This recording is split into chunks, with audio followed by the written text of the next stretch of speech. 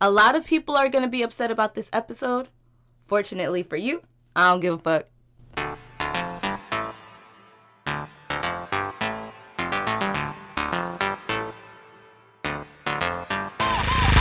Makeup leaky, even though you can't see me. Have some drinks, I'm so tipsy. Climb the top, you can't reach me. Welcome to my show, my name is Stephanie. I'm about to talk some shit, so come fuck with me. Come sit on my couch, I'm about to run my mouth about the shit I done seen. I'm not trying to be mean, but y'all be looking a mess. Welcome to my show, Storytime with Steph. First of all, happy Black History Month to everybody tuning in, every single person, because we all started in Africa. Hello, my brothers and sisters. Thank you for tuning in. This is another episode of Storytime with Steph. This is Season 3, Episode 1. Becky called the cops on Tyrone. I'm talking about some racist bullshit that went down at my school, and I'm talking about the silence that occurred shortly after. My name is Stephanie, and I am the founder, producer, and face of Storytime with Steph. I'm your favorite shit-talking host. I'm a storyteller and a comedian. This show is my safe space to talk shit about the people that have had me fucked up in this world filled with motherfuckers that will have you fucked up. There will be a lie. Everybody's trying me. Every day it's a struggle. The last episode I dropped was Respect back in July 2018. So much has occurred since then. Season 3 is just a glimpse of what the fuck occurred between my last episode and now. If today's episode offends you, I don't give a fuck. I'm not sorry.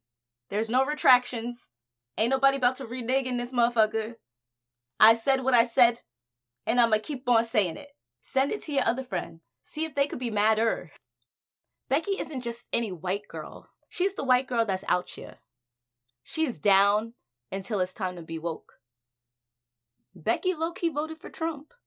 Becky be the same bitch that will search BBC every single night, but as soon as 3 or more niggas walk by her, she's crossing the motherfucking street. Becky is the worst type of bitch because she's low-key with her shit. Becky will ride with you until it's time to throw you under the motherfucking bus. Becky's be out here.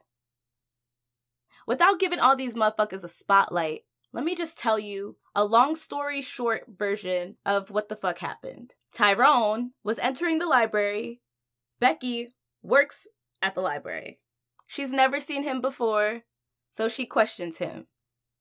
He's like, yeah, I'm supposed to be here. I go to this school. I work here.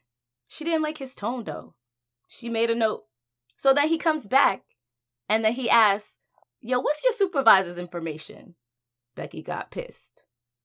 After like a back and forth, I think they were barking at each other or whatever the fuck, she gave her supervisor's information. And then she called campus police because she didn't like his tone. After that, 7 campus police officers came to the library to listen to her story. 7 police officers for one nigga. So that's the story for real. Google's free. You can get the whole thing. There's an article with videos. You could do it. I'm just not about to. This is all you need for me to talk my shit. Moving right along. As soon as I found out about this shit, I'm sending people emails. I'm getting on the phone. I'm getting on conference calls. I'm upset. I'm like, what the fuck? Not over here, right? Nah. A lot of people weren't as upset as I was. Ain't no way some racist bullshit gonna go down on the campus I spend most of my time and money at, and I'm not about to say shit. The fuck? People were worried about the wrong things. People hit me with the, well, if you took race out of the situation, would you still be upset? Bitch, I don't know. I don't have the luxury of taking race out of the situation. No one in the whole institution was like, you know what? This some fucked up shit. I know what it looked like, but no, this ain't it. That's all I wanted, but we couldn't even get that. So then they think, okay, the best way to handle this is to have a discussion about bias. That shit happened in January. So the incident happened in October, and y'all gonna have a discussion about bias in January? 2 weeks before Black History Month. So y'all saying, let's talk about bias right before we have Black History Month so that shit sticks. That's what I got. So I went to this discussion and I was just like, oh. During winter break, I did a lot of binge watching of shows and I watched a lot of movies. During that time, I came across Black Nation. It's on Prime Video. I'm going to share a clip from that movie because it was so powerful. It spoke to me. It was just like, yes, this is the reason why I need to have this episode and episodes like this. The National Urban League's report for 2007 is dedicated solely to the crisis of black men and black manhood. And this report reports that 1 in every 3 black men is tied up with the penal system. And it's projected by 2020, 2 of every 3 will be tied up with the penal system. It reports that 20% of black men have been eliminated from voting. Can't vote. 20%. Fully 20% can't vote because they got felonies on their records and they've been disenfranchised. Can't vote. The report goes on to say that the dropout rates in cities among black males is as high as 80%. 80%! How do you grow up in a knowledge world with no knowledge? Knowing this and what occurred and the bullshit that happens every single day to black men, like, I had to put this episode out. I had to say my piece and then be done with it. I deadass wrote a poem about this shit. Go ahead. She ain't racist because she goes to all the black events. She ain't racist because she's quick to say, that ain't my president. She ain't racist because she's probably down with the swirl. I'm just talking shit. I don't know that girl. All those black friends, but you didn't think about them before you called the cops? Like you don't live in America where black boys get shot. And the title of my poem is, Bitch, what the fuck was you thinking?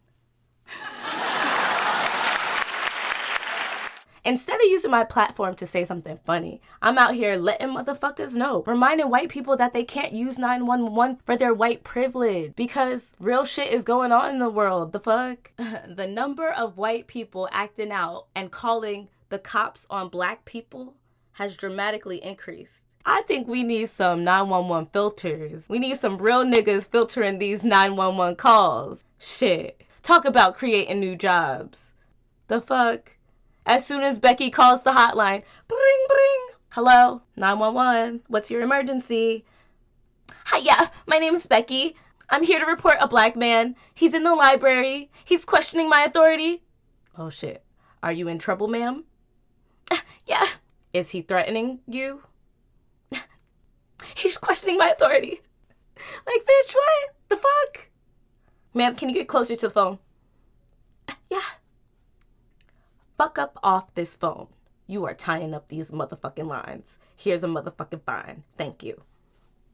That's it. We need to talk about these issues the right way. And we need to hold the mute motherfuckers accountable for being mute. What? If you don't stand for nothing, you falling for everything. If you can't even say, nah, that shit is fucked up, there's something wrong with you. There's something wrong with people that can't even say, you know what? I had the whole game fucked up. My fault. I'm sorry for my ignorance. I'm sorry that I'm a weak bitch. You can't even say that. Like, we can't apologize for the basic stuff. Instead of moving towards equality and justice and mutual understanding and peace, you out here stunting the growth of the black community. You no longer have to regulate black people in the library. We's can read now. When I was thinking about the Gangsta Spice quote, I needed something that kept the same energy as my passion. Because I am so passionate about black men. I'm in law school because of black men. My little brother is a black man. My father is a black man. Cousins and uncles are black men. My husband is a black man. I just haven't found him yet.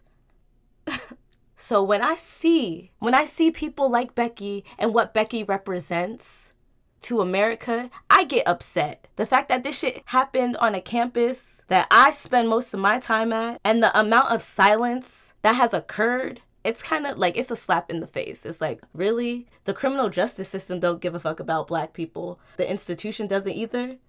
What? This episode's Gangsta Spice quote is, when I see injustice, I'm gonna take a stand. Disrespect another black king, and you gonna catch these hands. Really powerful. Thank you for tuning in to episode 1 of season 3 of Storytime with Steph. This episode is just the first of many back-to-back episodes. Next week, I'm talking about a whole nother motherfucker. Y'all really have no idea how much I appreciate you, how much I love you guys. Thank you for the support. Thank you for listening. Thank you for caring. Thank you for liking. Thank you for sharing. Thank you for allowing me to be who I am. Feel free to follow me at Gangsta Spice on the gram. Bye. Welcome to my show, Storytime with Steph.